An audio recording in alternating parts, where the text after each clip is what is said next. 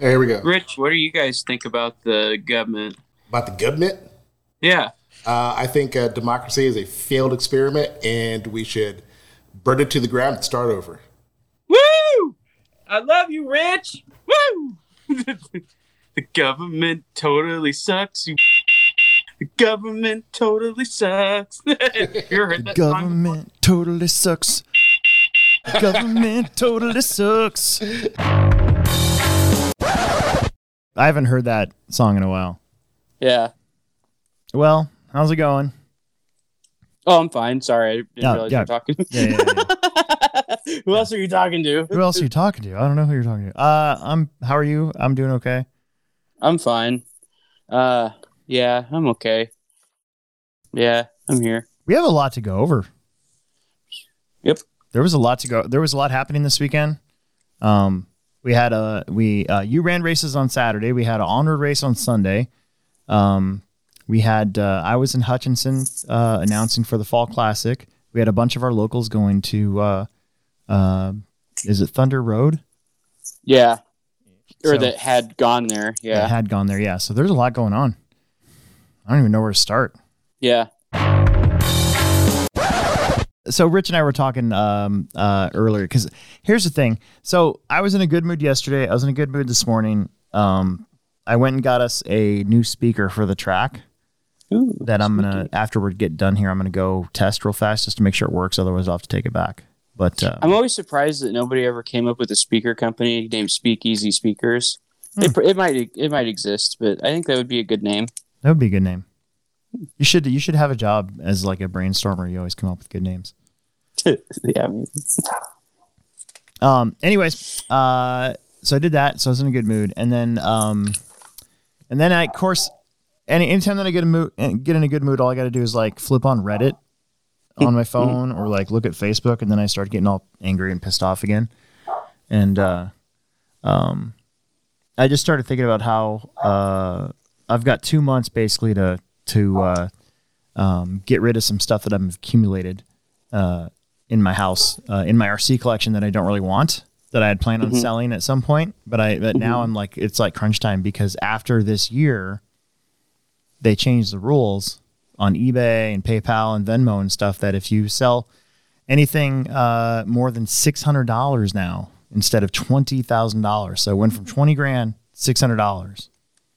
So if you go over $600 of goods and services, you get slapped with a 1099K, and you got to like prove that you didn't make money and you don't have to pay taxes, or you have to pay taxes on it. Wow. That sure is something, isn't it? I mean, and the thing is like everything that I'd say 90% of the stuff I've accumulated through trades. I've just straight bought it for from cash. There's some personal stuff that I bought from the Plex that I at least have a receipt for. But a lot of the stuff that I have, I don't have receipts for. It doesn't work like that in the used market. So if I take that and I play with it for a while, and then I decide, I want something different, and I throw it on eBay and I get a little bit of money back. Well, now if I do that and I make more than $600 in a year, then I'm in danger of being taxed on it. Why would anybody ever have a hustle anymore? It sucks. Yeah. Like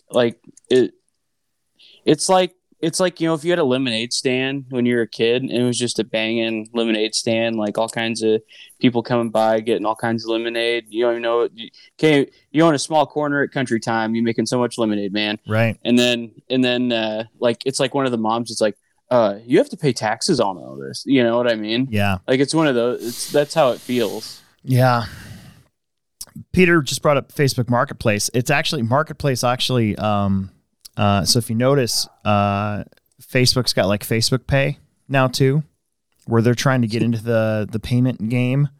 And if you use that, you also would be under that same rule. I've been looking this up.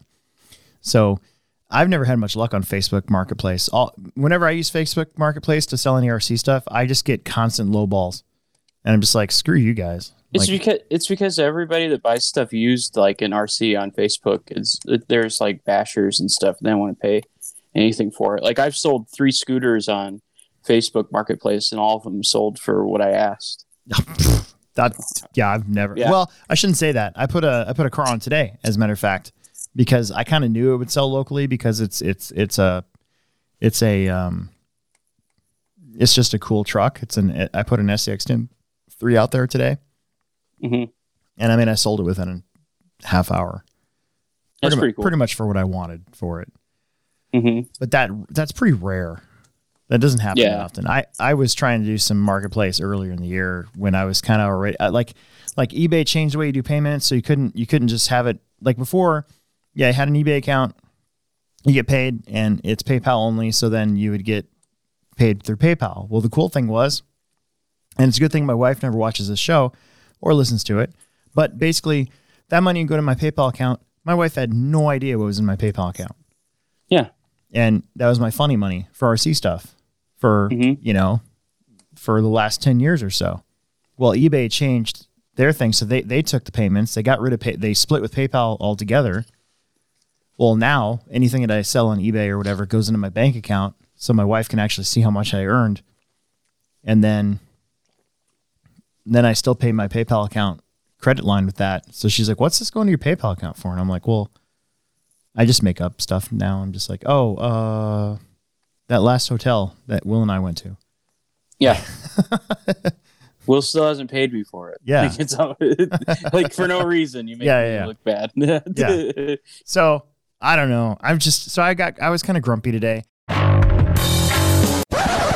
And then on the way here, the BP down the street has become a Casey's from the Plex, that BP station across the street.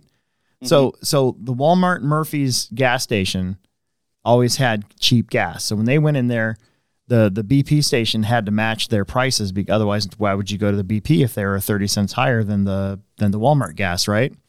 Mm-hmm. Well, not this Casey's, apparently. This Casey's is like, we're Casey's. It's going to be expensive no matter what. You get points or whatever. So we'll give you points in. They were exchange. like 20 cents higher. And I walked in there to get my kickstart, and I'm like, hey, you guys know you're 20 cents higher than that gas station next door to you?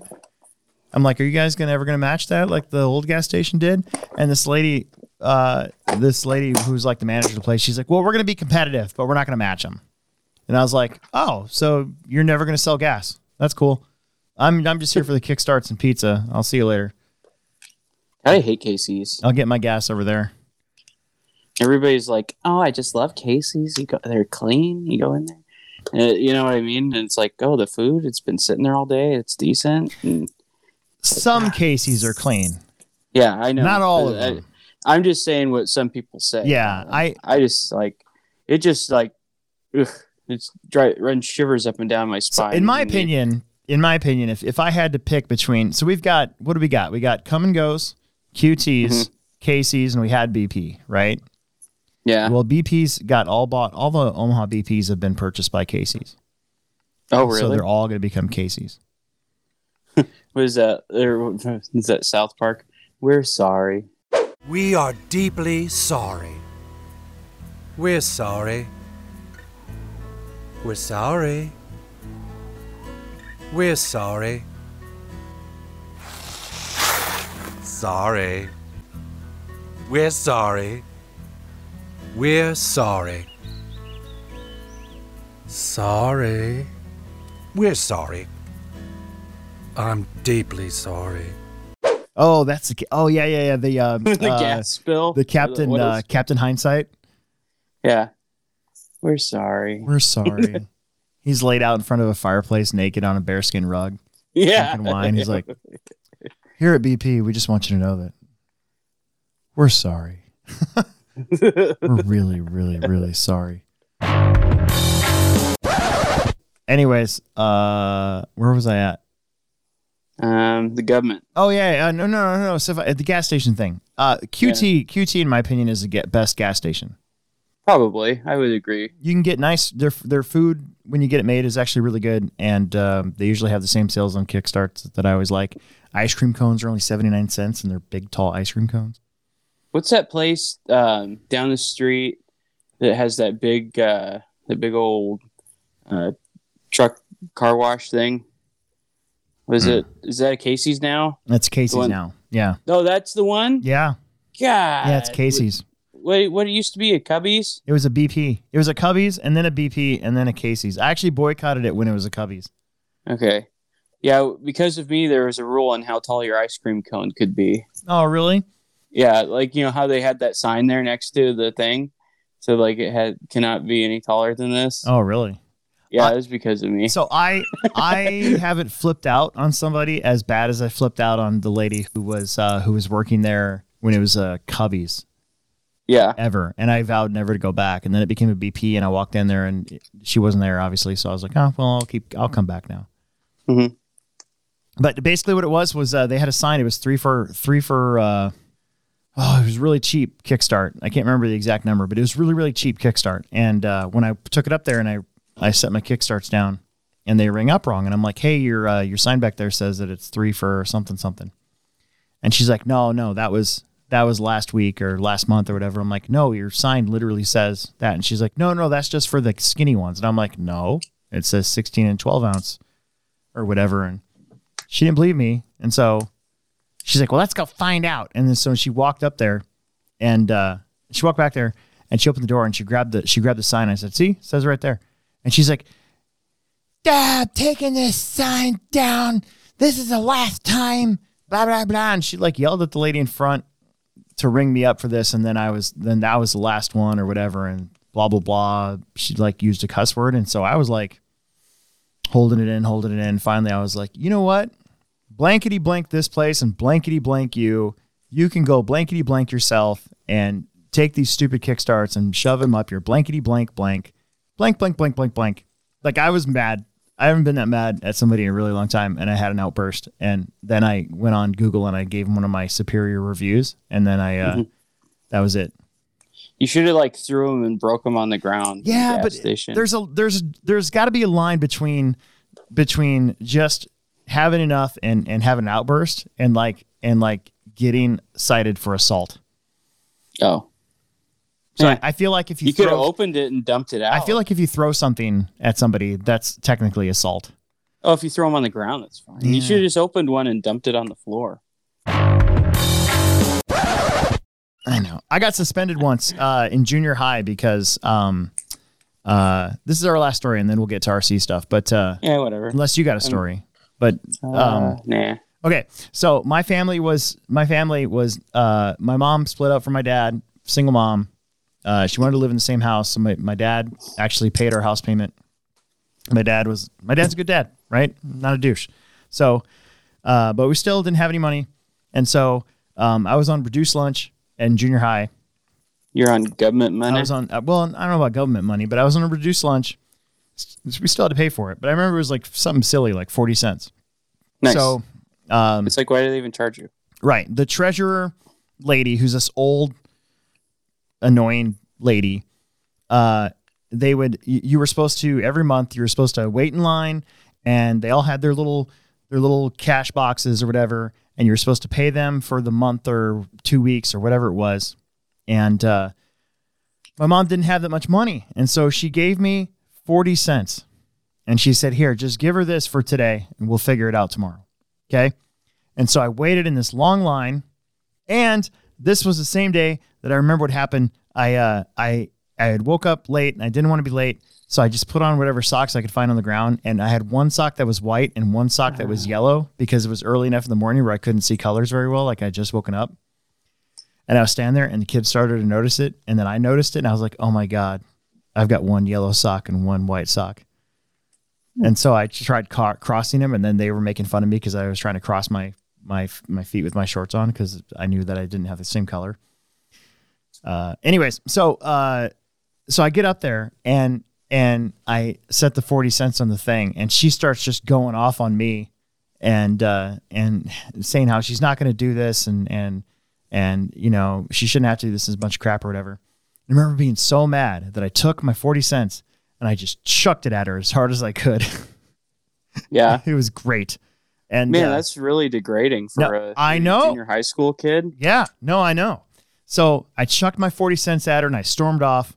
And then like 20 minutes later, I got called into the principal's office, and they had taped the 40 cents to the referral. Mm-hmm. And then they called my mom, and This was the best part. This is how you know you got a cool mom. I told my mom what happened. And my mom was like, what? And I'm like, yeah, this is what happened. This is why I did that.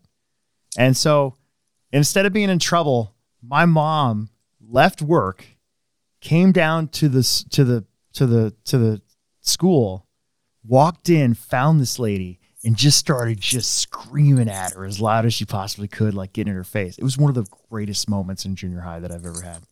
Because I was not a cool kid. I was a fat, short, just not popular, not cool kid or whatever. And that was one of the coolest things ever was my mom went in there. And then, unfortunately, a year later, my mom decided that because I was skipping school so much that she was going to follow me to every single class, which was even more embarrassing than having some old crappy lady tell you what a piece of crap you are for only paying 40 cents for your school lunch for a day.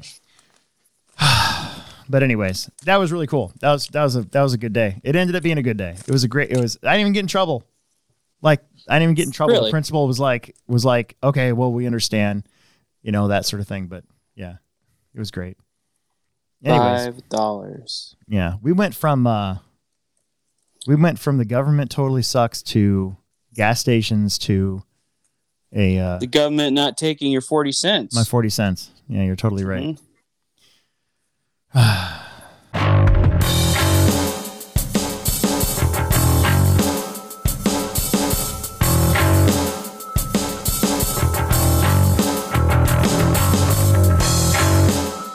So anyways, this is Alex Sturgeon, Hobbytown Hobbyplex. Oh, yeah, we didn't even. And with me as always. Will Brinton of the Will Brinton. Yeah. And as always, this show is brought to you by Pivot Lending Group. You can find them at pivotlending.com. If you mention our show to Don Zoller or Aiden Olson's dad, you can get a discount, a $500 lender credit or 0.125 off your interest rate if you get a home loan or a refinance. And we're going on will it be almost a year? 2 years? How long have we been doing this? I thought 2. We're getting close to 2 years. Are we? I think so. We did it. Richard, do you know? Yeah, it's getting close to 2 years. Wow. Ooh. Yeah. So they've been sponsoring the show for almost 2 years. Because this show was only supposed to be like once a month. Mm-hmm. And it would have been hard to get once a month in with all the stuff that we talk about. Well, it would end up being like a 2-hour show once a month. Yeah. What are you working on? They want to know. Oh, my gas truck. More on your gas truck? Yeah, I'm putting a new chassis on it. Chad texted me and wanted to know if I wanted to race one. And I'm like, dude, I can't. I don't have the time or the Techno Series. I have a feeling after I told him to ask you. I have a feeling after hearing stuff, we're going to have a shit ton of people there next Saturday For what? for the Techno Series. That's next Saturday? Mm-hmm. Yeah, I know. So I just can't, it's hard for me to even want to race when we have such a good turnout for that because I don't want to screw anything up. I think I'll still race e-buggy, but I probably shouldn't, to be honest with you. Yeah, I should probably just race gas truck. I mean, honestly, just the fact that you're there probably is the only reason why I would race anyways. What? Oh, really? Yeah, Oh, that's until cool. we're in the same heat, then I got to figure out what to do, but Yeah. Or we both make the main. Yeah, exactly. At least it's the e-buggy main and not the half-hour nitro main. Yeah, you're right. So, but like I said, as we started, we got a lot to talk about. What do you want to do first? You want to talk about our racers that went to Thunder Road or Thunder? Yeah, that's fine. Let me get on Thundertown. Thundertown. Did you? Oh, it is a hobby town, so you could call it Thundertown. Yeah, Thundertown. Did you hear? Junior's? Oh, Did you hear Junior's podcast? Oh yeah, Man. Dude, I was getting so many texts about that, dude. Oh man, I would be so embarrassed. So it's the equivalent of touch. Well, never mind. I'm not going to say that on the show. This is a clashy show. I'll just tell you that I'm kind of a stickler when it comes to shutting the track down and getting out of there. I mean, there was one morning where I came in and somebody had already raced on the track before 7:00 because there was daylight, and I was pissed. Actually, I think it was the Nats. I think it was Wednesday practice for the Nats. Mm-hmm. Practice started at 10. I remember that. And somebody had already practiced out there before 10:00. And I was pretty hot because, that's not cool. No, it totally isn't cool. Practice starts at 10. That's the rule. Most disrespectful thing you can do to everybody else there. That is like the worst thing you could do, I think, in my opinion. Like, it is literally the only thing you could do to give yourself an advantage. Yeah. But I wasn't going to bring it up, but since you brought it up, no, I don't care. Yeah. If you haven't listened to the Ran Out of Talent podcast this week, go do it. It's an interesting thing because the thing I like about Joe, he doesn't care. No, he'll say whatever. Cool. He'll say whatever happened, and whatever was on his mind about it. Mm-hmm. I'm I'm at fault for sometimes needing to be a little, I guess, political when it comes to my views on things. Mm-hmm. But he doesn't care.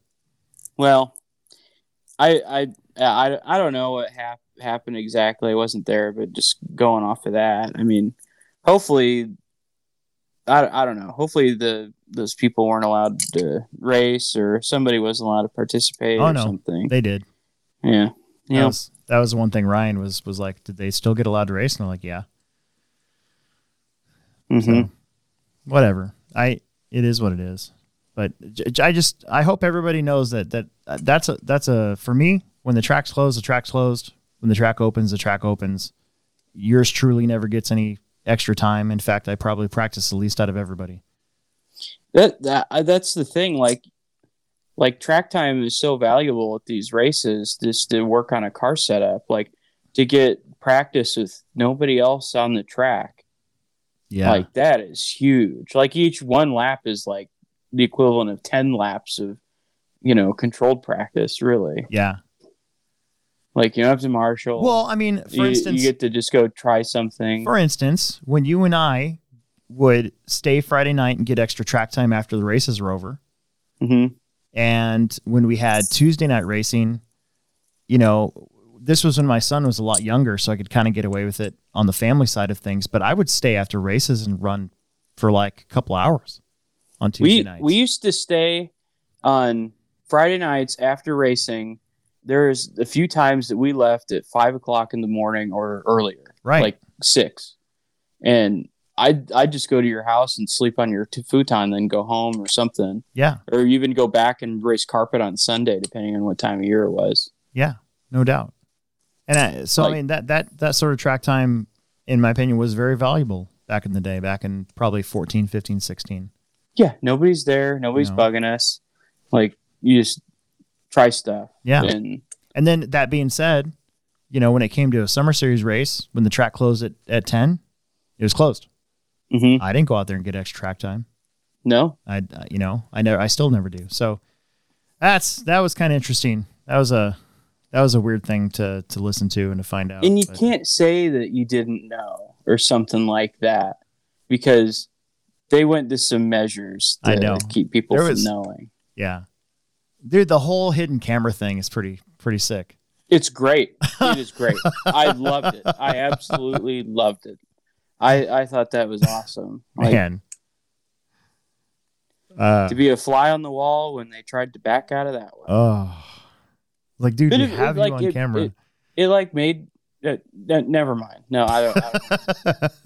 I don't want to say anything bad or whatever. But the other thing about that, though, there have been some races that I've gone to where the locals seemed oddly faster the next day. Yeah. So that happens. I was there, man. That happens more often than not. Mm-hmm.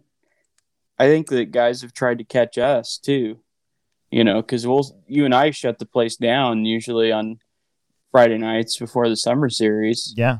You know what I mean? But the one thing that we do have going for us is you do water the track, Yeah. at so 10 people o'clock. can see you watering it. Yeah. So that you know that there's no way that anybody could drive on it. Exactly. You know. But I know that there's guys that have maybe thought that about us. Mm-hmm.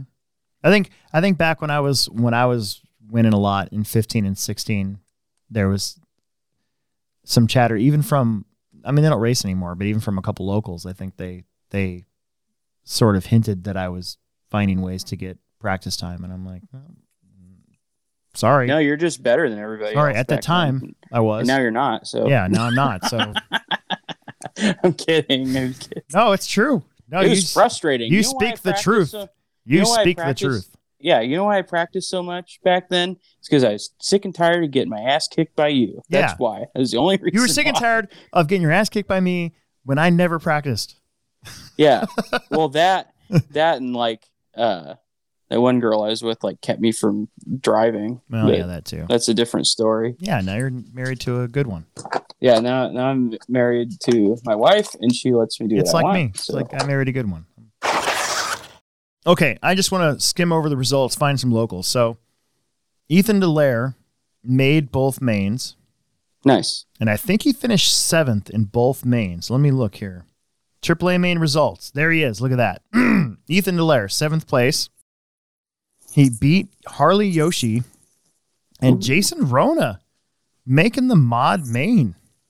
Wow. Wow. That's cool. Kyle Holmberg got 4th. That's pretty badass. That's pretty cool too. I kind of wonder how I would have done if I'd have gone now. Yeah, if you Because like the last time I was up there, Kyle Holmberg won the B main and bumped into the A, and was it Kendall Welch and I duked it out for second, right.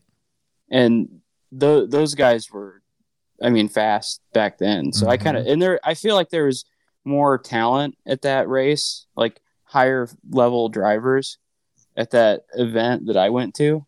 Not to say that there wasn't this time, but I think that there was more heavy hitters, Right. if that makes sense. I kind of wonder if I would have had a shot making the show with this one. Maybe. I don't know. I mean, you never know. I'm starting building my Schumacher tonight, so I'm getting ready to race mod at our place. Yeah, we'll But see. and Ethan's the one to catch, so we'll see. Mm-hmm. See Oh if I- yeah. Hopefully, just one lap down. That's my goal. One lap down. Ethan got 7th in 4-wheel drive. Actually, Seth Van Dalen got 8th.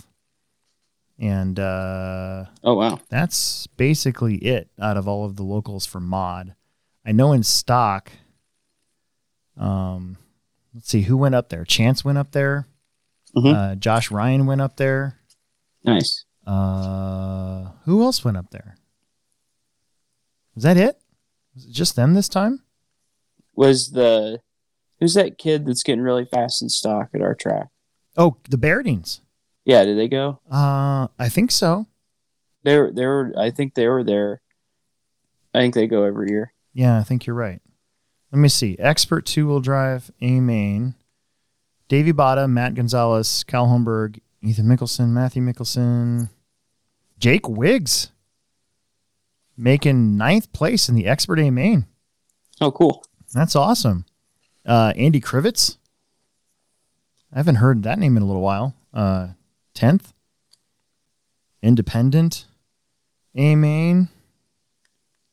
See if I find. So I should have done this before we started the show. I was planning to, but then I kind of forgot. Well, it's not that I forgot. I just got really busy. Yeah, you just forgot. Yeah. Jason Arona won 40 plus. Bad ass. Craig Kruger got 4th. I heard was Aaron Bonner there? Aaron Bonner was there. I think he was only in the C main or something like that. I wonder if he was running the Aaron Bonner shock system on his off-road car. Probably not. Just out of nostalgia. So they had a short course truck class, and it looks like Tyler Brinkerhoff finished 5th. And Roger hasn't been down in a while, but he ended up being 10th. He must. Who was it broke that out. had those stickers on their car that said the Aaron Bonner School of Defensive Driving? That was Bob. He's racing again. Bob Rogie? Bob Rogie. Yeah, the Aaron Bonner School of Defensive Driving. Have I ever told a story about the time in Lincoln? Right. Not on the show. Oh, I was okay. kind of leading you into it. All right. So another story we're going to take. This is going to be a great show.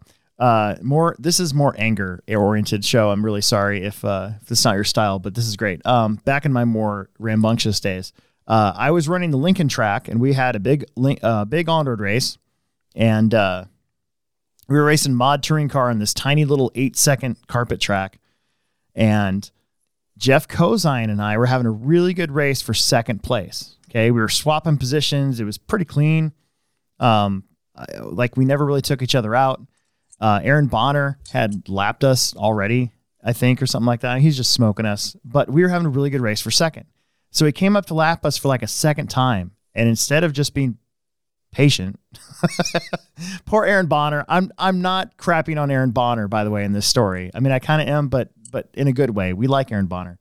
It's funny. It is a funny story though. But anyways, so he just came through and just plowed me and just took me out of the running for second place when he was already a lap ahead. And that made me very mad. And so I decided that I was going to forego the rest of my race and just make it my mission in life to just slam into Aaron Bonner's car as many times as possible. And so he caught up to me again, and I lined up, and I just straight lined this corner and just kablam, obliterated his car. It ended up hitting the boards and messing up the track, and his car ended up on the wrong side. And then my car was fine. You know, it was just a huge hit. And on the driver's stand, he's like, "You feel better?" And I was like, "Not really." Yeah, well, we still got a minute to go. Like, you know, so, but yeah, we're all cool now. I just want everybody to know but that was a really funny story. No, it's just a really funny story about, it's a crazy funny story, but to his credit, he was super fast. So what are you going to do? You know, that's a pet peeve of mine. If you're a lap ahead or 2 laps ahead and you don't give me a corner or two to get out of the way and you just obliterate me, then yeah, I'm going to be a little irritated.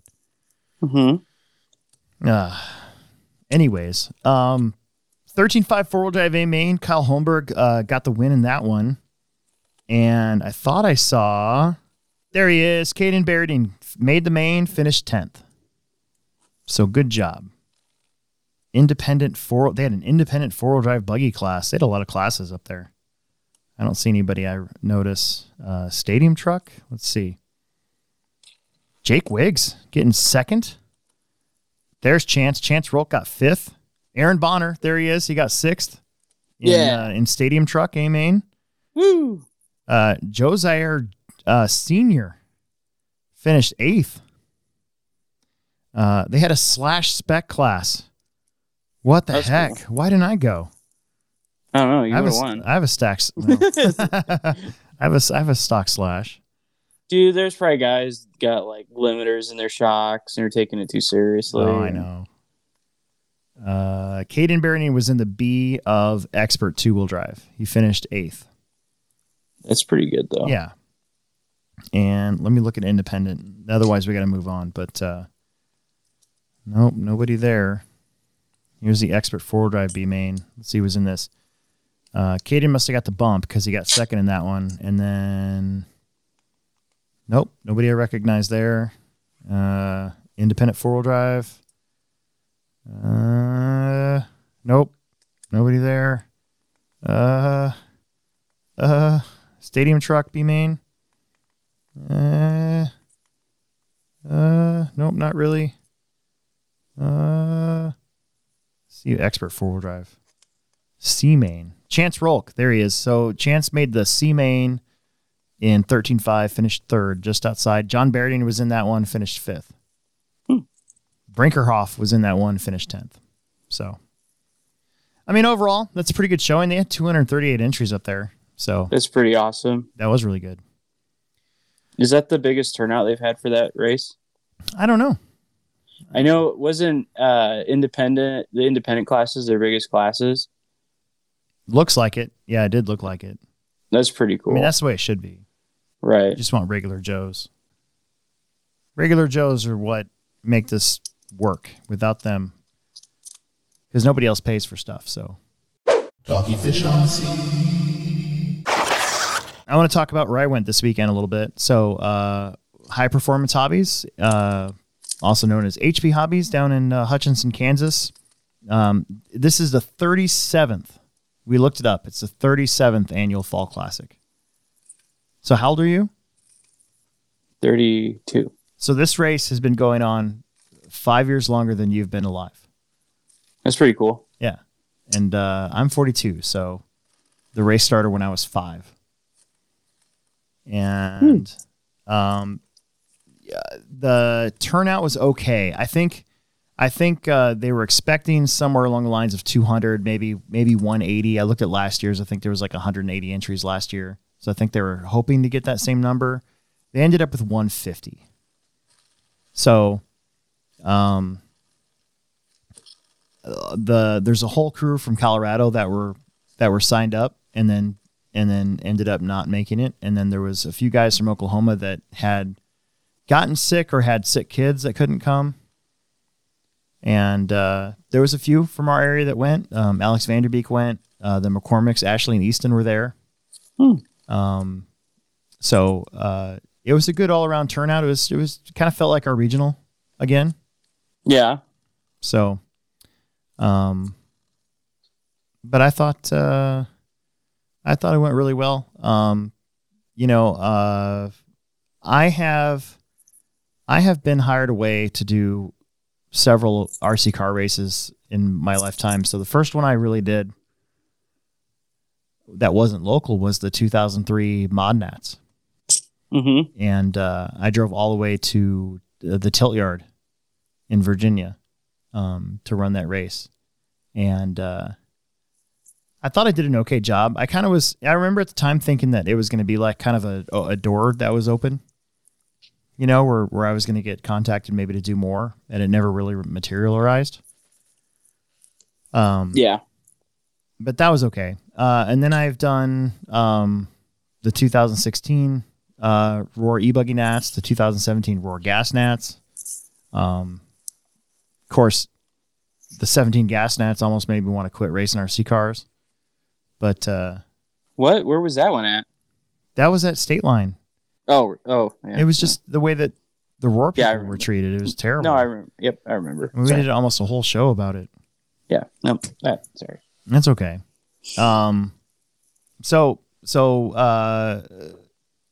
it's not something that's new to me, and Lifetime makes it so freaking easy. I mean, if your track doesn't have Lifetime, it's totally worth it.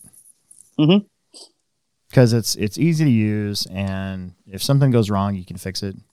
You're not going to like crash the system or anything. Yeah. So, they did AAA mains for all classes. And then we had a discussion before I set up the race, and it was decided to do bump ups for all classes, kind of the same way we do the ProTech race. Mm-hmm. So, the weird thing about this one was there were only 9 two-wheel drive mod cars. Really? Yeah. Usually there's, in the past when I've gone to the Fall Classic, there's been at least 3 heats. Huh. So. Where's everybody? I don't know. Well, I guess I didn't make it. Yeah. They kind of want me to go back and do the Salt City Classic as well. And that's the middle weekend of January. So if you can go to that one, you should go. We'll see. I know we're kind of in the middle of 8-scale racing, so by that time. And gas truck. The winner is... I just want to go over the results real fast. So, find some locals here. So Mason Herrick won both expert stock and 13.5 wheeler. And 13.5 wheeler was the biggest class of the weekend. I think there was 40 cars. And he just killed everybody. Yeah. He was clearly the fastest one. Easton McCormick, though, qualified 5th, but ended up finishing 2nd overall. He did really, really well. That's pretty awesome. It is pretty awesome. Is that single A mains or triple? Triple. And especially because he hasn't raced in about a month. I mean, he hasn't raced since the end of the summer series. No, I don't even think he made the end of the summer series. I think it was August. So yeah, I don't think he did either. Yep. Ken Peterson. These are all names that we know, too. So Ken Peterson ended up getting 3rd. Ashley McCormick ended up getting 4th. Brent Riley was 5th. Chad Rubenking went. so more locals. Eric Larson was there. He finished 7th. Christopher West was 8th. Dustin Hamilton was 9th, and Brett Nelson was 10th. Stadium truck. So this was weird. They only had 3 stadium trucks. And mod or 13.5. okay. And then they only had 3 mini truggies. Yeah. And they don't run mod. They run at 10.5. Oh, really? Yeah. I bet you're wishing you went. So I was like, Raced rather. Dude, it wasn't on the flyer. Mini trugger wasn't on the flyer, so I didn't even bring it. If I would have known they had mini trugger, I probably would have brought it. But I still don't have a 10.5 motor, so it wouldn't have mattered. Yeah. But you had maybe with that little people, you could have saw if you just turn your motor down. Yeah, I wouldn't have done that. I would have just been like, oh, okay, fine. Emerson blew up the speed controller in that mini truggy though, so I gotta get a speed controller for it. Oh, yeah. So it was James Lowen in mini truggy, Brian Beal second mini truggy. Let's see, and Katie Kane was third, and then Rock Lee, who I'd met for the first time, won stadium truck. Jim Liggett was second, and Chris Keene was third. They had a 13.5 buggy class, which is really popular down there. I think, doesn't Fastlane have one too? 13.5 two-wheel drive? Yes, I believe so. Super stock? Yeah. Is that what they called it? Or that's what they called it, yeah. Super stock? Yeah. So I've actually won 13.5 down there before at a fall classic. I think it was 2017, 18, something like that, a couple years ago. Yeah. I only took it because I was like, oh, wow, they have super stock. And I had a 13.5 motor. I'm like, I'll run that too. Didn't you run rear motor too? I did. Yeah. Yeah. I ran a rear motor 22. Mm-hmm. Couldn't believe how well it worked, actually. Yeah, it worked pretty good. Lane McGee killed everybody in this one, ended up taking the win. Connor Herrick qualified terrible, but ended up finishing second overall. There was actually a tie between him and Matt McGee on time, and Connor had the better combined time. And then Brett, and then the track owner, Steve Redden, Jeff Warner, John Davies. We recognize those names. Ray Burns, Hacker, and Kevin Moyer.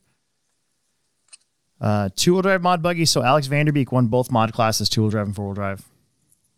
His four-wheel drive qualifying was atrocious, but he ended up pulling it out in the end. In two-wheel drive, his first main, he walked away from everybody. His second main was a little closer, but then he got to sit out the rest of it.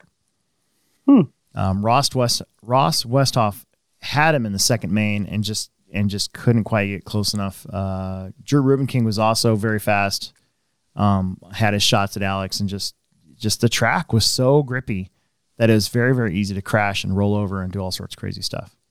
Yeah. Then it was Ken Peterson, Taylor Larson. He hasn't really been racing a lot, so he was. I wouldn't say he was struggling, but his normal pace I don't think was really quite there. Dave Alberico struggled in the mains, but he did qualify second. Trevor Nault, Eric Larson, Glenn Bean. Glenn had a Schumacher and broke his steering rack. Oh, was he done? Yeah. Yep.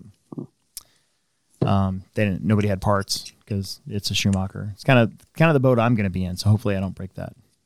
Buy 2 kits. Yeah. No, thank you. We just had a discussion about how I can't do my normal eBay thing anymore. Oh, yeah. 40 plus, though, Glenn Bean did borrow Trevor Nault's buggy and ended up winning. He TQ'd and won. Eric Larson was second. Chris Poehler, also known as Cool, was third. Nice. Then Ray Burns, Rock Lee, John Davies, Steve Redden, James Lowen, Dustin Hamilton, Gavin Lusk. If Trevor had not taken the weekend off and you could have gone with me and raced and announced when I was racing, I would have raced 40 plus. Yeah. That would have been cool. Yeah, it would have. That's okay though. But yeah, it's fine. had to hold down the fort. Yep. Vanderbeek won four-wheel drive. David Alberico got second. This was basically a rematch of regionals. Drew Rubenking was third. So same podium, just juxtaposition a few. Ross Westhoff was fourth. Trevor Nault was fifth. Christopher West was sixth. Taylor Larson seventh, and Brian Beal bumped up but ended up racing. There was There was like 4 of them then, and they were just doing it for the fun of it, but there was quite a big performance gap. Yeah. Skill gap between them. So they didn't want to be in the way. No, that's all right. Yeah. Expert stock, like I said, Mason Herrick just really handed it to everybody. Ken Peterson, though, got second in that one. Lane McGee had another good race with Dad, Matt McGee, right behind him. And then the McCormicks, it was kind of cool because at one time it was like a McGee, a McCormick, a McGee, and a McCormick. And they kept swapping around. So then it was Easton and Ashley, and then Brett, Cool, Shane Alberico, and then Brent Riley. Just had some really crappy luck. Novice was pretty fun. I do have video of it for Peter. I figured he'd want to see what other Plex Spec places were like. That's not called Plex Spec. They called it Novice.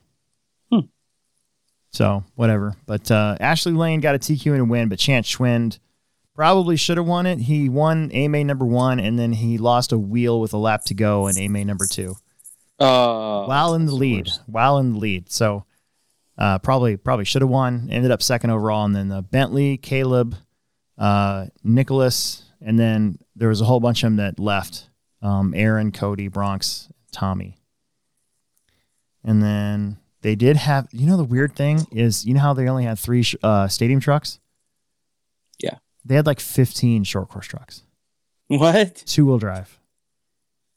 That's neat. Yeah. So guess who was really happy about that? Ashley. Yes. Ashley McCormick ended up taking the win. Nice. Yep. Dustin Hamilton finished second. Rock Lee was third. Then it was Brett Nelson, Matt McGee, Cameron Spruill, Lane McGee, James Lowen, Chris Craig, and Jalen Weddingel. And then there was a Sportsman stock buggy. And if you would have combined Sportsman and Expert, it would have been the biggest class of the weekend. Cameron Spruill took the win in 2 mains, I believe. I don't think he had to race the last one. Maybe he did, now that I think about it. Yeah, I did come down the last one. What am I saying? Kevin Moore got second. Tyler Canine ended up third. The real race was between like 4 dudes for third place. And then it was Jared McCreary, Chris Craig, John Gerber, Caden Dugan, Mackenzie West, Steve Besker, and Clayton Mitchell.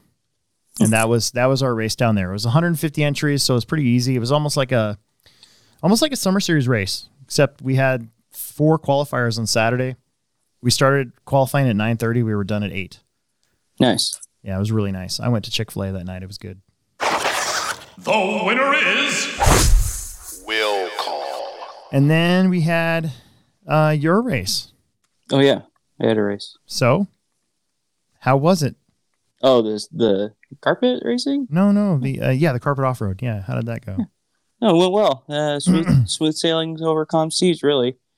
I had some help from Tim getting stuff sorted out in the computer, but other than that, I don't think it went too bad. There wasn't really too big of a break and anything, and everybody had plenty of time to get their stuff ready as far as I know, and everybody's happy. I didn't have any complaining that I knew about. So I mean, you guys had 70 entries, and there was a handful of guys that went to Minnesota. Yeah. And I don't think anybody that runs carpet went to the dirt race, so so we could have even if that race wasn't going on, this could have been easily an 80 entry club race. Yeah. There was looks like a D main, an independent buggy. Yeah, that was our biggest class. That's great. And I don't know, did you get it? Were you thinking, man, I need a car? A little bit, but honestly, it was kind of good that I didn't, so I could just make sure that the program ran well. Right. Yeah. Like, rather than trying to race. And I know the feeling. How was the track? What'd you think of the track layout this time around? I thought it was pretty good. It got beat up really bad. Like, that was the most crashing I'd ever seen in my life, I think. Really? Yeah, like, well, like there's just like wood splinters everywhere, and like it was just like chaos. Was the carpet okay? As far as I know, yeah, okay. I didn't see any spots that weren't double padded that got a nick in them or anything. Okay, good. What'd you think of the? So Jackson and I set up the track Thursday night before I left. What did you think of the first Not to jump off the straightaway, but the next one that had the two boards kind of on each other.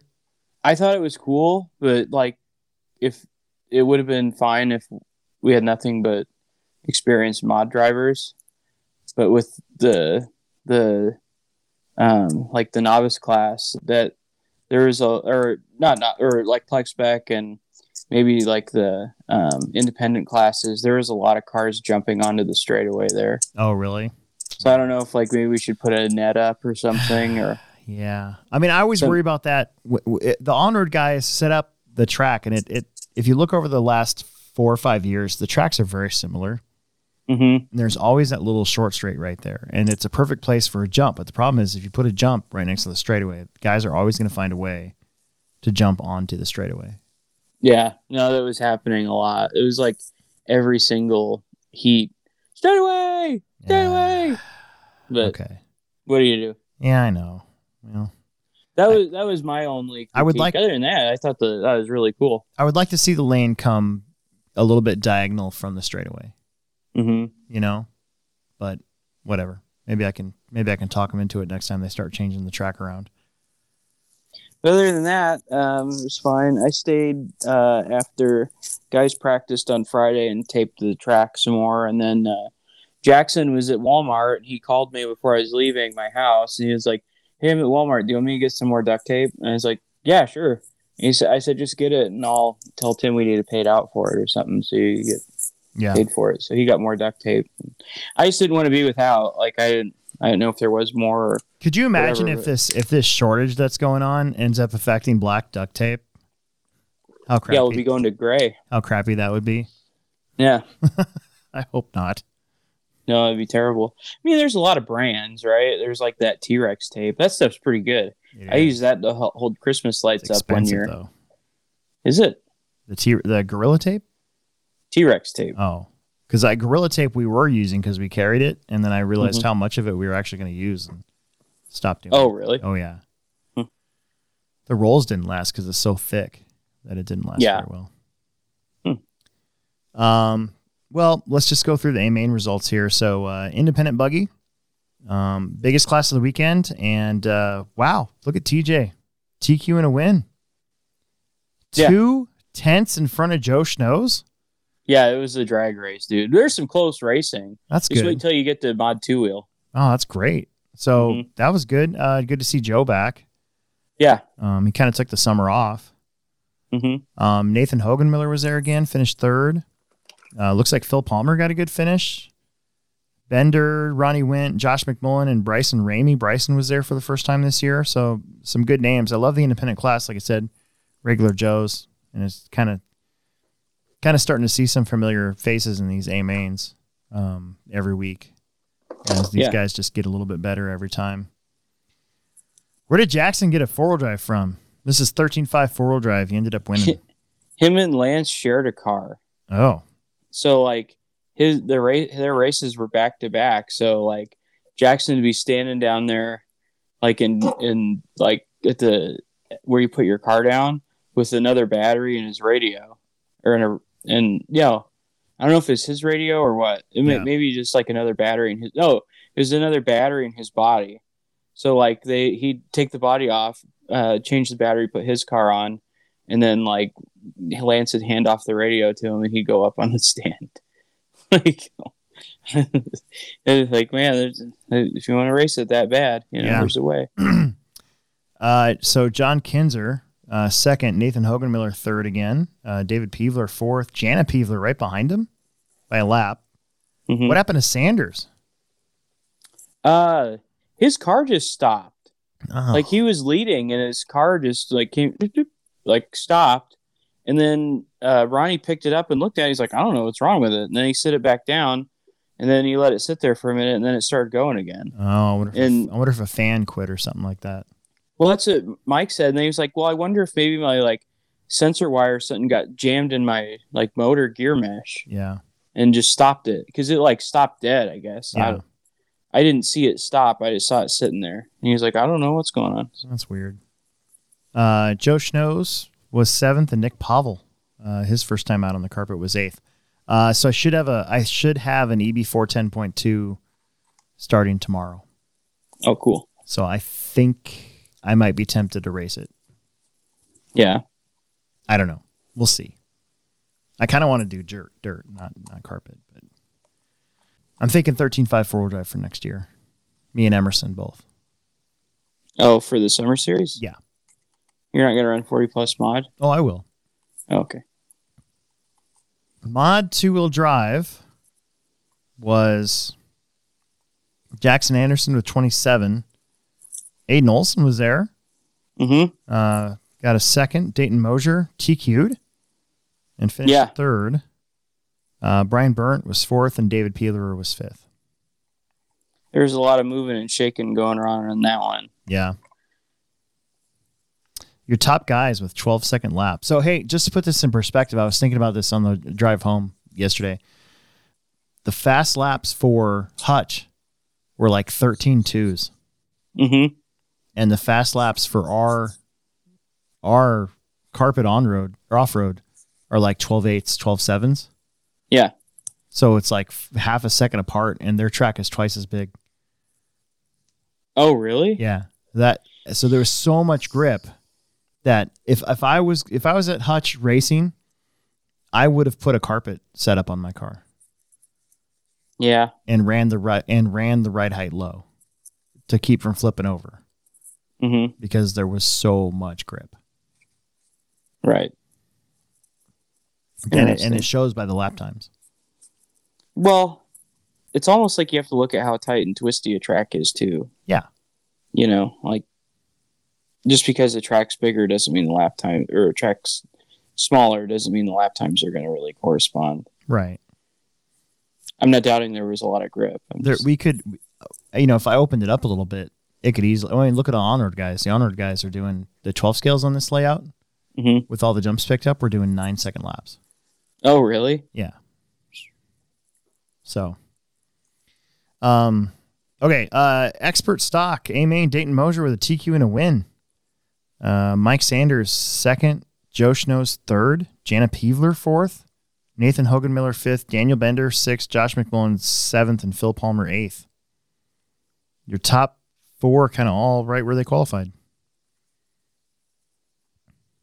And Jana was less than a second away from Joe at the end. Yeah, it was pretty close. Stadium trucks. Looks like we only had 3 stadium trucks. What the heck? Mm-hmm. John Kinzer, Brian Keever, and TJ Williams. Did a ball cup come off or something? On TJ's car? Yeah. No. Oh. Just a lot of crashing. Did he just crash a lot? Just a lot of crashing. Plex Spec. Brian Mullins running Plex Spec. Got the win, but Jamie Peevler got the TQ. Well, he said he wanted to be taken out of that, but I didn't know how to do it. Oh. That's fine. I mean, you got to run with whatever you feel comfortable with.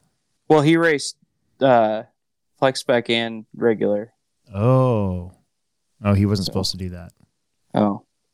Okay, sorry. Yeah, it's okay. It's one or the other.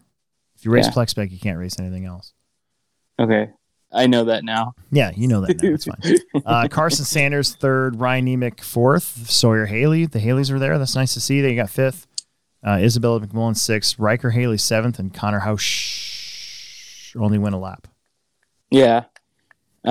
Mullins, he was saying he just wanted to get more track time. Oh. I was like, oh, okay, whatever. So that was it. You guys were done at 8:30 with 70 entries. That's not too bad. And what does that come out to? Around 2.5 hours a round or so? Let's see. Round 1 started at 1:30 and finished at 3:30, so 2 hours. And then round 2 started at 3:58. Yeah. And did it start late? I mean, I usually run them back to back. When there's that many, you don't really need to take that a was break, me trying to figure out the resort. Oh, okay. All right. I didn't take a break. And that's fine. That's cool. But yeah, you did 2 hours around. That's perfect. In fact, your second round, you were 10 minutes faster. Nice. So yeah, you're right at where you're supposed to be. And when you have when you got a big turnout, not a lot you can do about it. Yeah. Okay. Good. Just really quick, we'll go over Sunday and then we'll we'll take a pivot break, come back, look at the comments, and then we'll be out of here. I looked at Sunday before I started to drive home, and I was expecting more entries overall. Oh, really? So they had 46 entries, but I was confident that they were going to be able to handle or get like maybe 60. So honestly, I was a little disappointed with the on-road turnout. Yeah. But they had 2 heats of 12 scale, 2 heats of vintage, and two heats of USGT. So, I mean, in Formula One, Ken McKinney got the win. Vishal Singh was second. Tony Cook was third. Mason Ebner was fourth. Olin Hines was fifth, and Jim Hungate was sixth. I'm still thinking about getting that Yokomo running. I thought you have a Yosh. I got a Roche for 12 scale.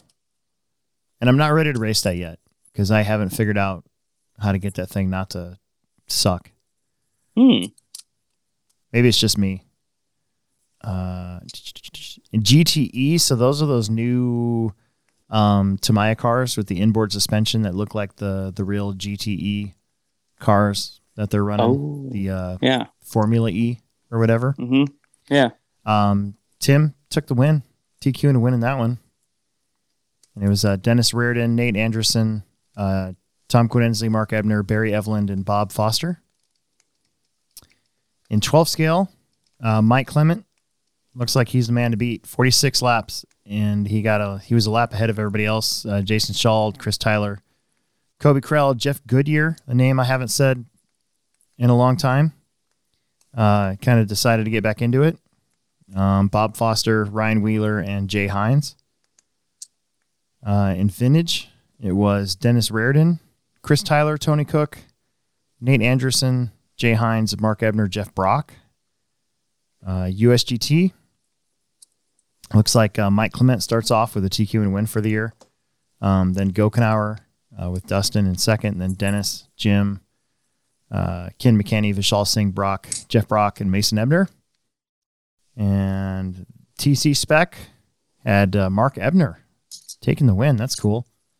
Bob Foster, Mark Brigatti, Jim Hungate, Barry Eveland, and Tom Quinn-Ensley. So, I mean, overall, pretty successful weekend. We didn't race Friday because I had nobody to run the races, but still, I mean, 70 entries plus 50 entries. That's, 120 entries for the weekend between the two. I think that's really good. Yeah.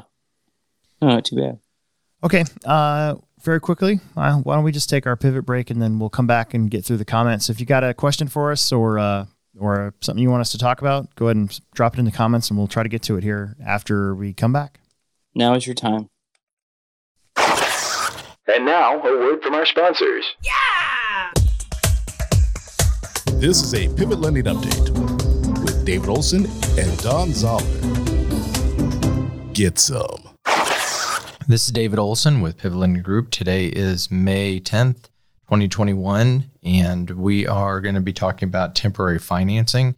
Pivot Lending Group works with several credit unions, community banks across the Midwest and on the West Coast, soon to be on the East Coast, that we're teaming up with to have an alternative to your traditional bridge mortgage. In a bridge situation, you would be purchasing your future home as well as retaining your departing property for a short period of time until that property sells.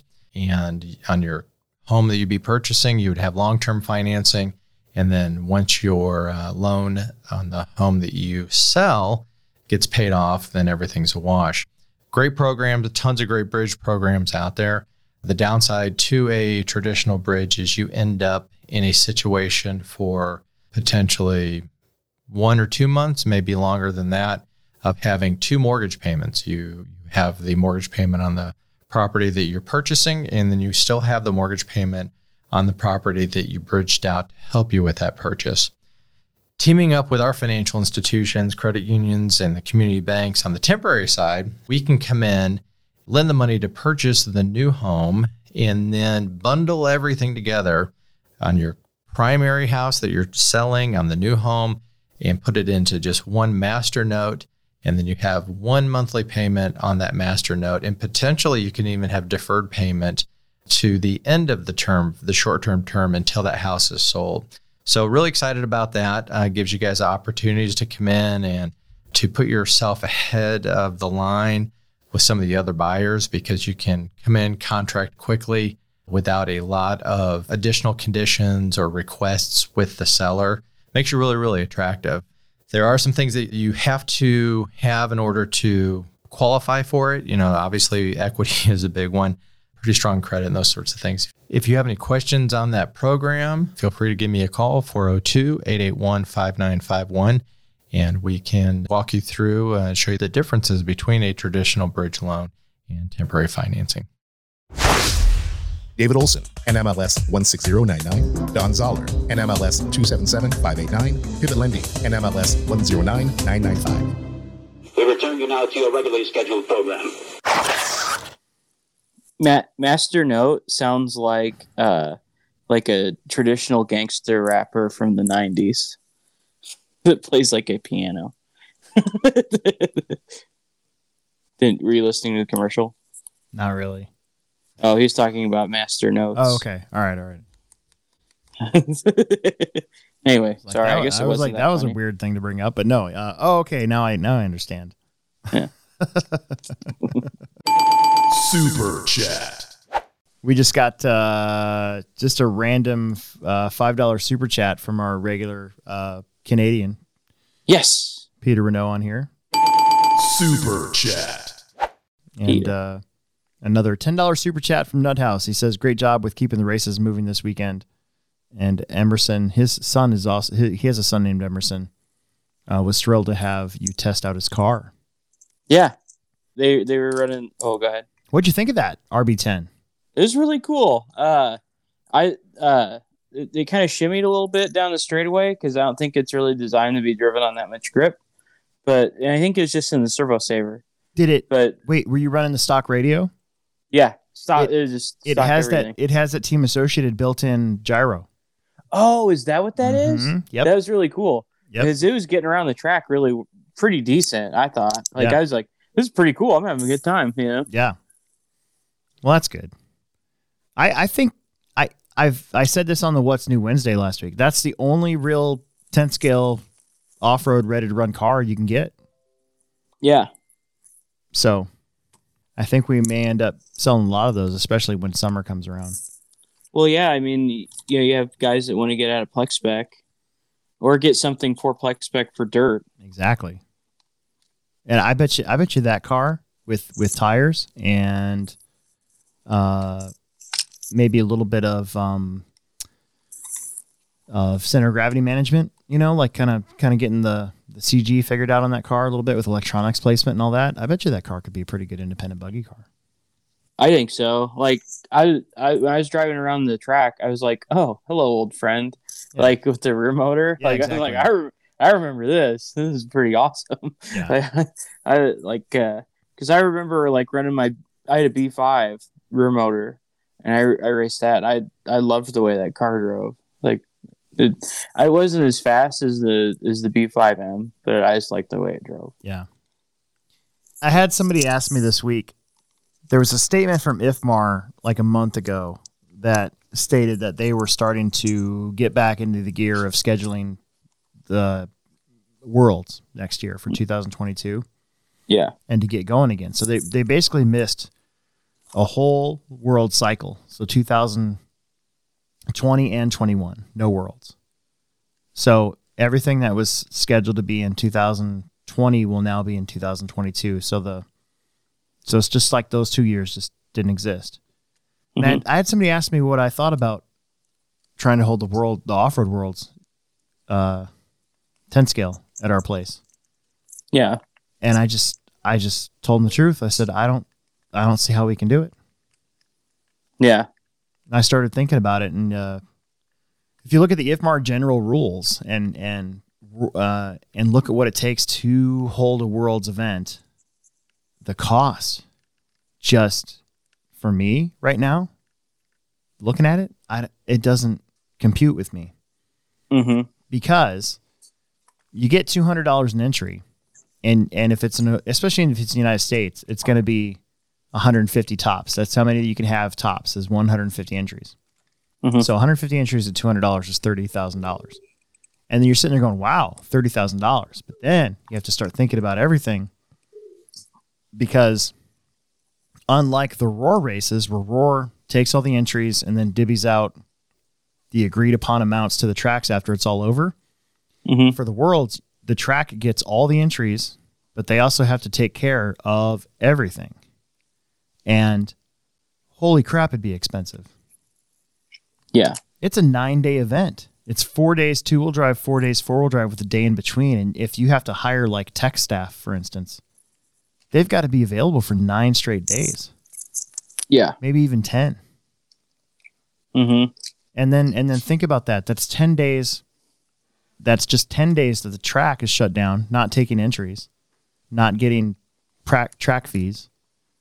And then on top of that, you know, I would say a minimum of 2 weeks would be required to get the track ready. Yeah. Get everything clean, get all the banners up. That would, you know, just to make the place look nice. Yeah. You know, have you can't, an event like that. Scrape the booger wall. Yeah. You know? An event like that, you couldn't have just random people coming downstairs. You'd have to block that off. You have to have passes. You have to have somebody manning the door to make sure that only racers or their mechanics or media get in. You know, so you have to get all that set up and stuff. So think about it. So 2 weeks plus 9 days, so that's almost a month of the track being shut down. Yeah. Not taking entries, not having races, not selling parts for those races, not having open track days, selling parts during those open track days, getting those $10 entry fees. Dude, that starts to, you look at that and you're like, it's not even worth it. Yeah. So I don't know. I just don't know. I don't know how commercial tracks can do that sort of thing. Sure. You know? Oh, I get it. Like when I heard, well, you told me about it like right away. And like when you told me about it, I was like, yeesh. It'd be cool. Don't get me wrong. But it's like, you know, you wouldn't be able to use sauce. You wouldn't be able to do a lot of things that we normally do at our track to go fat or to make your stuff work. So I don't know. I mean, that was the first thing I thought of, is everything would be changed. Like everything would be really different for that event. But I mean, you probably wouldn't even run the races, would you? Like, would you have Scotty or somebody come in, or because then we'd have to pay for that too, wouldn't we? We would. To be honest with you, if we were to try to do something like that and we ended up being awarded the Worlds, I probably would try to be the announcer. Yeah, that's kind of your world championship. It's my right? track. Like, I would hope that I could be the announcer. That'd be awesome. Yeah. I mean, I'm not going to race. There's no way I'd be able to race it. I couldn't race it. Yeah. So why would I not? I do not qualify. I don't think. No, not at all. Actually, I know. I don't think I know. No, I don't qualify for that. But I don't know. You start adding it up. I mean, you think about, so I think we could rent the Roar RMT for that event. But so then I would have to house in a hotel for 9 days, 5 people minimum for the Roar RMT. So that's 2 hotel rooms, maybe 3 for at least 9 days. That's nuts. And the track has to pay for that. Yeah. I just don't see it. I don't see how it'd be possible. I think that's why we passed on bidding on it in 2013, because it was just like, no. Yeah. I mean, is this something you're going to think about, or is it a hard no already? You know what? It's something I got to think about. I have to do a little bit more. There's a couple of people that I want to talk to and find out what they charged for sponsorship money. If the sponsorship money's big enough, and you can get that, yeah, then we're talking something else. Then you're looking at your $30,000 entry fees plus sponsorship money. And if the sponsorship money can take care of a lot of that stuff, well, then all of a sudden we're in a different area. Yeah, you know. But knowing it'd be cool, but it's easy to say it'd be cool when I'm not going to be doing a lot of the work. You know, right? But and also I'm pretty sure they confiscate your tires every night. So you have to. It's not just tech. You have to bet have your sweet ass they take. You have to have somebody manning the tire area. You have to have somebody watching these guys glue their tires, if I remember correctly. Yep. I mean, there's all this stuff that you have to have a person there for to be an official. Right. Yeah, I mean, the yeah, Roar races are a little easier because you have Roar is basically renting your track from you. Mm-hmm. So the only thing I've got to do is build the track, make sure all the monitors and sound and everything else works, and then Roar comes in and does everything. They pay for everything and they do everything other than the actual track part of it. So that's why I like holding nationals, because it's so freaking easy. The track's the easy part. I can build a track. I can make the place look nice, and I can build a track. You know, if I had to, I could even run the race, but it's all the other stuff behind the scenes. And my experience doing that and trying to gather sponsorship money from the nationals is knowing how hard that is. I can imagine asking even more money, for the IFMAR race. Right. So I don't know. It's something that somebody asked me about this week, and I started thinking about it because I was like, oh yeah, they are going to start taking bids for Worlds again, aren't they? I don't know. Nationals, yes. Worlds, And the other thing too is you got to think about this. This is what happens when you hold a national event even. So if you think that at the nationals, the track, the money made from the store comes from the spec tire sales, and then whatever so if you hold a 300 entry event, you get a pretty nice check from Roar, but everything beyond that is mostly just tire sales and rim sales, wheels. You hardly sell any parts. We've held multiple nationals now. Nobody buys parts at the Nats because all the teams are there. They have their own parts. Mm-hmm. And very few regular people go to that because the entry fee is so high. It's pretty much all sponsored people. So you're not going to get any mod guys buying tires from you. It's all the stock guys. Mm-hmm. Worlds would be even worse. Nobody would buy parts from you at Worlds. Nobody. Yeah. There would be no tire sales, no nothing at Worlds. Yeah. Because they would all have their own stuff. So you'd be shut down for almost a month. And the only real monetary thing that you would get from it would be from the entry fees or from the sponsorships. Yeah, and getting to say you held the Worlds there. Getting to say you held the Worlds. It just doesn't make a whole lot of sense to me. Yeah, I could see that. That's why I like the J Concepts races, the INS races. Yeah. It's kind of half and half. You get regular people because the entry fees are reasonable. So you get regular people there and sponsored guys. So you do sell some stuff in the store.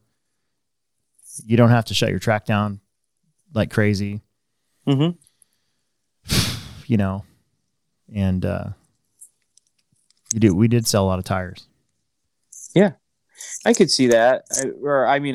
I totally get that because, like, Jason doing that series does such a great job giving back. Yeah. Yeah, exactly. And I think that's what that whole series is about.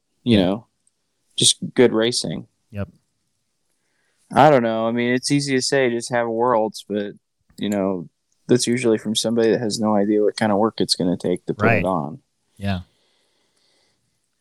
And I mean, I'd like to see it happen, but I said, I'd see it happen because I wouldn't even be able to race. I get anxiety attacks just from weekly races. Yeah. Oh yeah? Do you have one? All right, let's go through the comments and then we'll get out of here. Okay. I bought a new speaker for the store. I got to go test it out after we're done. We had John Haas on here, Peter Renault, Travis Clancy, looks like Lance Murray, Nicholas Petruzak, Tom Baker says, hey, Alex and Will. Steve RC, kind of the regular crew on here. Andy Barrett, he goes, well, now we know where you get it all from. That's when I was talking about my experience with the lunch lady. Yeah. It's her fault. Yeah, it's her fault. Jackson Anderson says that Will's getting his e-buggy ready to smack me this Friday. Nope, he's working on his gas truck. Yep, right here. I'll be working on So we didn't have after hours Thursday because we were still taping off the track at like 10 o'clock. But I will be working on my e-buggy on Thursday so that I can try to keep up with you guys. Hobbyplex After Hours with Alex Sturgeon. Thursdays at 9 p.m. on YouTube. Yeah, I built another set of shocks for my e-buggy. That's about as far as I got, just to test something. I came up on Friday and practiced, but I just pretty much ran my gas truck the whole time. So. Yeah. John Haas says Ethan's line through the S jump section was freaking sweet up there. Nice. So I saw some video of Ethan driving his car. That track has had a couple really short landings that if you missed, it seemed like you were destined to be about a half second off. You had to like hit it every time. Tom Baker says there should be more racing etiquette in the independent 17.5 and 4-wheel drive classes. At the Plex? Yeah, at the Plex. Who said that? Tom Baker. Oh, he wasn't even there, was he? I don't know. I think Indy's okay. And I usually call stuff out. Yeah, it was kind of hard to catch everything because the lap times are so short on our track, and it's like everything just runs together. It's just like, all right, in less than 5, and then boop, and then just total chaos. A bomb goes off, and all the cars go flying. Like, Kenneth Meyer says, "Hey guys, Tom Baker says you did a great job running the race. Thanks." Corey Tannehill says, "I hope someday I can stop a robber by throwing a can at the robber and then yell, 'Not on my watch.'" Is that from something? I don't know. It sounds funny. Didn't Crocodile Dundee do that to the purse snatcher? Maybe. But not say "not on my watch." I don't think he said that.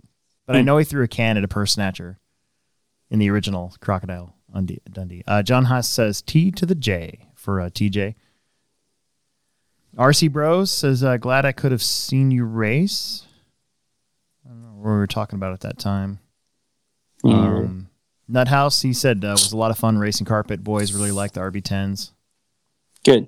John Hoska says, schedule for next week for Winter Series, same as Summer Series. Pretty much, yes. Doors open at 4, and we practice till 10. Doors open at 7 on Saturday. We no practice for anybody that practiced Friday until 9 a.m., and then we start racing at 10:30. And if I'm starting to think that if we get an even bigger, if we keep getting these massive Techno Series turnouts, we should probably start racing at 10 instead of 10:30. But we'll see what happens. If we end up with like 210 entries, not only am I going to like start doing drugs. What kind of drugs are we testing? Well, they'll have to be uppers, right? Yeah. Yeah. But we'll probably have to start a little earlier from round 2 on.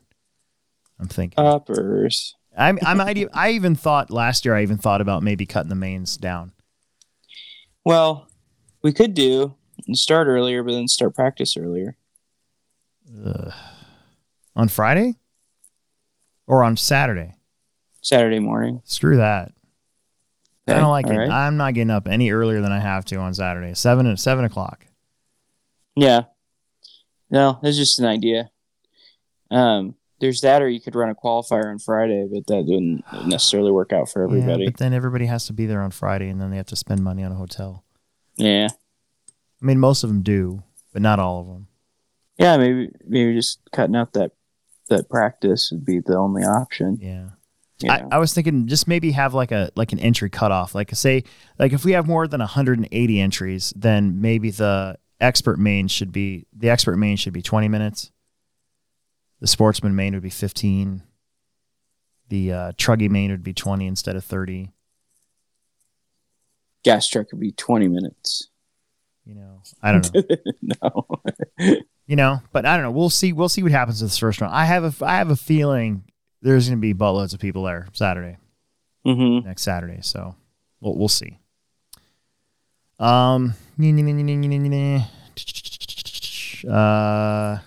Jackson tried making a joke, and he put a "Let's Go Brandon" in it, which means that we're now banned from Canada. There was a kid named Brandon down there. I was making all sorts of Biden jokes down in Hutch. It was pretty funny. I'm sure everybody loved you because of it. I think most did, actually. It was pretty funny.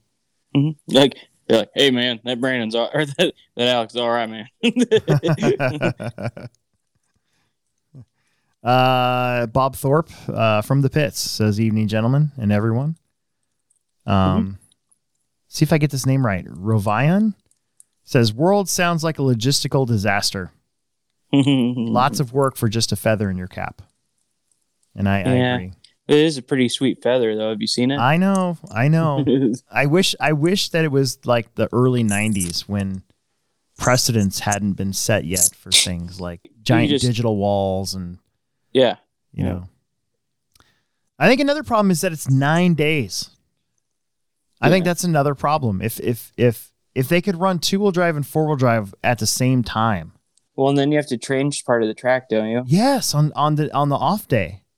So it's 2 separate races. I think that's the other problem. You have a 2-wheel drive portion and a 4-wheel drive portion. Not only are they acting like they're 2 separate entries, but you have to change the track. You can't be the same track, which again, the track part's easy. I can come up with a track that I can do what they did in at Hootie Arena and just change the track around with some pipe and make a new track. I don't think that's hard. But it's the length of the race and how much it costs to house people for that long. Right. And pay them. Don't forget, if it's RMT, they got to get paid. So I don't know. It's terrible. Yeah, I'd want some government money. Yeah, no kidding. Connor Housh says, is Tiny Tuesday going to Thursdays anytime soon? Not yet. We were kind of spitting around that idea a little bit because, again, the idea is that I could set up a track on Thursday and then leave it up until Saturday night. So we'd have 3 days, 18 scale racing on Thursday. The track would be ready for people to practice on Friday and then race on it on Saturday and then pick it up. But we already said Tiny Tuesday, so I kind of want to just go with it for a while. And Tiny Thursday doesn't roll off the tongue near as easy. Yeah. You know? I'm all about branding, you know? And I get a kick out of it when people steal my branding. Yeah. Me too. It's fun just to make fun. I know. What do you do to store tires for the winter? Well, don't let them freeze. You don't want to leave them out in your garage and get cold and freeze, because then they won't work the same. Think you just clean them and bag them? I would think so. Honestly, I haven't stored tires for that long in a while. You don't really want, you don't want them to dry out. Yeah, you don't want to leave a bunch of dirt on them. You don't want to have them sit somewhere where the foam would get stale and put a dent in the foam. Yeah, I kind of wonder if you could get you go get a couple bags of beef jerky and put some of those silica gel packs. Oh yeah, in a tire bag. I wonder if that would help them stay fresh. Gravity RC sells those humidified tire storage containers. I have a couple of those. You're humidified? Yeah. How are they humidified? Like, it's got a thing where you put a thing with these beads, and you watch the beads grow, and it keeps the tire with a certain humidity or something like that. Oh, that's cool. I've never actually used the bead part of it, to be honest with you. I just chucked them and just put my tires in there with the cap on it, but that's how it's supposed to work. But then ProTech also has just the tire bins, and all these were stolen. The whole idea was stolen from a guy. I can't remember is it tire? Oh my gosh. I saw it at State Line the first year I was there, and the guy had these tire tubes and he was selling them. Tire Stack. Yeah, I remember those. Yeah. They basically ripped that off. That's pretty much what it is, but still. That's RC for you. I know, right? You have a good idea. Somebody's going to rip it off. Trust me, I know. Oh, trust me, I know. Oh, trust me. But yeah, I would, Peter, I would think just like a gallon Ziploc bag and clean your tires, throw them in the bag, kind of squish all the air out of it and seal it and put it in a storage thing and pull it out next year. You don't want them in direct sunlight. No, Nick Nunhouse says, any chance carpet could start at 11? No. Unfortunately, no. The 1:30 time was a negotiated start time. I actually wanted to start our club racing later, but Tim wanted to start it earlier, and so we kind of agreed at 1:30 for clubbing. So the summer series is a little different because we have an official practice day on Friday and that sort of thing, and we're getting 100 and something entries, so we kind of have to start earlier. Yeah. But I don't know. For clubbing, I just 1:30 was a good time for me because it allowed people to come in, as late as 11:30 or whatever and still get some track time. Well, and the thing is a majority of the guys come from out of town, right? Yeah. You start moving that start time up earlier, they'll be like, I can go without racing this week. Yeah. You know what I mean? Yeah. I'd have a hard time getting there too. So would I. Yeah. Oh, yeah. I live an hour away. Yeah. I don't know. So no, probably not. Sorry. Keen Crafting says, what a weekend. It sure was fun. You nailed it. Thanks. Way to run a program. He was down Thanks. at Hutch. Oh. So that one was directed towards me. Sorry. You too, though. Good job. Good job this weekend. Thanks. I'll take it. He says my jokes are awesome. So that's great. I love it. Hey. Yeah. I know somebody with better jokes. Yeah. Probably. Well, I stole all of your jokes for the 40 plus class. Did you really? I did. And in fact, you slut. Ray, Ray, is it Ray Burns? He had New Balance shoes on. It was great. That's the best.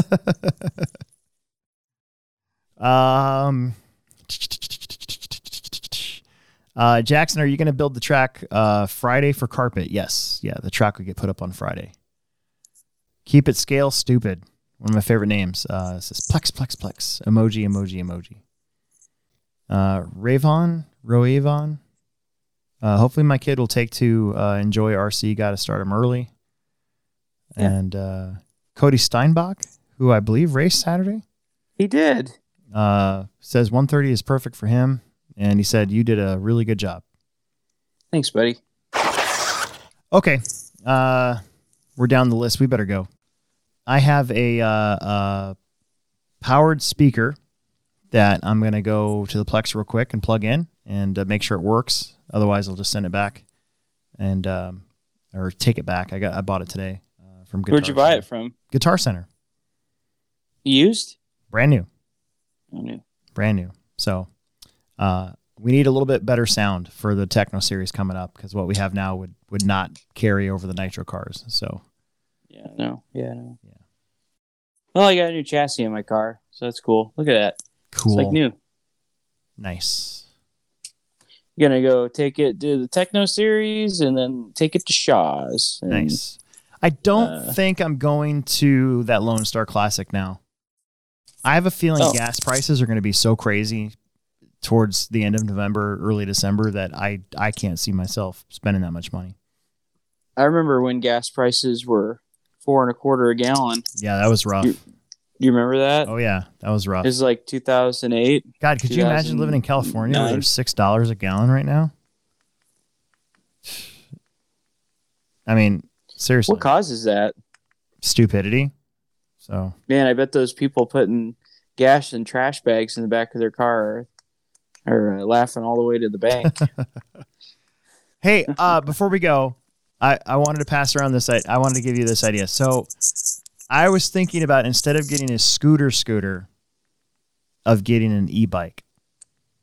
Oh yeah, that'd be cool. They can do like almost 30 miles an hour, and they have the ones that I've been looking at. Most of them have a range of about 30 miles without pedal assist. So would you like ride that on mountain bike trails?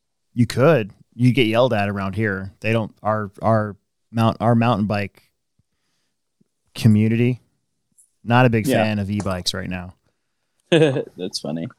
Yeah, But just like if somebody starts getting ready to talk to you, just like start pedaling. Like I was not. I was pedaling. But no, I'm just thinking about it because I mean, I'd have to leave for work earlier, but mileage, I'm 6 miles away from work, so I could easily ride it back and forth during the summertime as long as it's not going to. Well, I mean, even if it rains on me, I guess it doesn't really matter. But not really. I don't know. They're not that. I mean, they're expensive, but they're not any more expensive than. They're cheaper than a scooter. Let's put it that way. A Zuma is $4,800, and an e-bike is about the one I've been looking at is about $25,000. Yeah, but you can sell the Zuma for something. What's that thing worth when you're done with it? I don't know. But what if they pass this stupid gas tax bull crap? Or not this mileage tax nonsense. Oh, they do that on an e-bike? No, that's why I was looking at it. You know? I don't know. Yeah. Well, I don't know. I'm glad I have a scooter. Yeah, I know. You too. I mean, a Zuma or something is still in my mind for when I get my truck paid off. My scooter gets terrible mileage, like, because it does, you know. Well, yeah, like, but yours is all modded out, so you can go fast and you have like a hot rod scooter. Yeah, mine's ridiculous. Like, rip on it and picks the front wheel up off the ground. Like, it's that thing's ridiculous. It's easily like, if I had to guess, a 20 horsepower scooter. Yeah. Like, I broke belts on it, like the transmission belt. Like, yeah, I know. It was break a belt. But anyway, yeah, I haven't talked about scooters in a long time. I know we haven't. I don't know. I'm thinking about it. I called that dude at the dealer where you got yours and took it back. He never got back to me. I called him like 3 times on it. Oh. So he's like, so how do you feel about getting into a new one? I'm like, dude, I'm not buying something new. I want something I can like make cool, like, and fast. Like, I'm not going to keep this thing stock if I even keep the engine in it. Right. You know, like, should just go all the way and put a 600 in it and be done with it. Yeah. 600cc scooter. Well, anyways, all right, we better go. Yeah. This has been Alex Sturgeon. I'm the manager and race director at the Hobbytown Hobbyplex, the original Hobbyplex. And with me, as always, has been Will Brinton. And this has been the Hobbyplex Show podcast, sponsored by Pivot Lending Group. If you find them at pivotlending.com and you want a home loan or refinance, get a hold of Don Zoller or Aiden Olson's dad, and they'll hook you up. And mention our show, you get $500 lender credit or 0.125 off of your interest rate. Yeah, the Hobbyplex, often imitated, never duplicated. Yeah. Bye. Yeah, see you guys.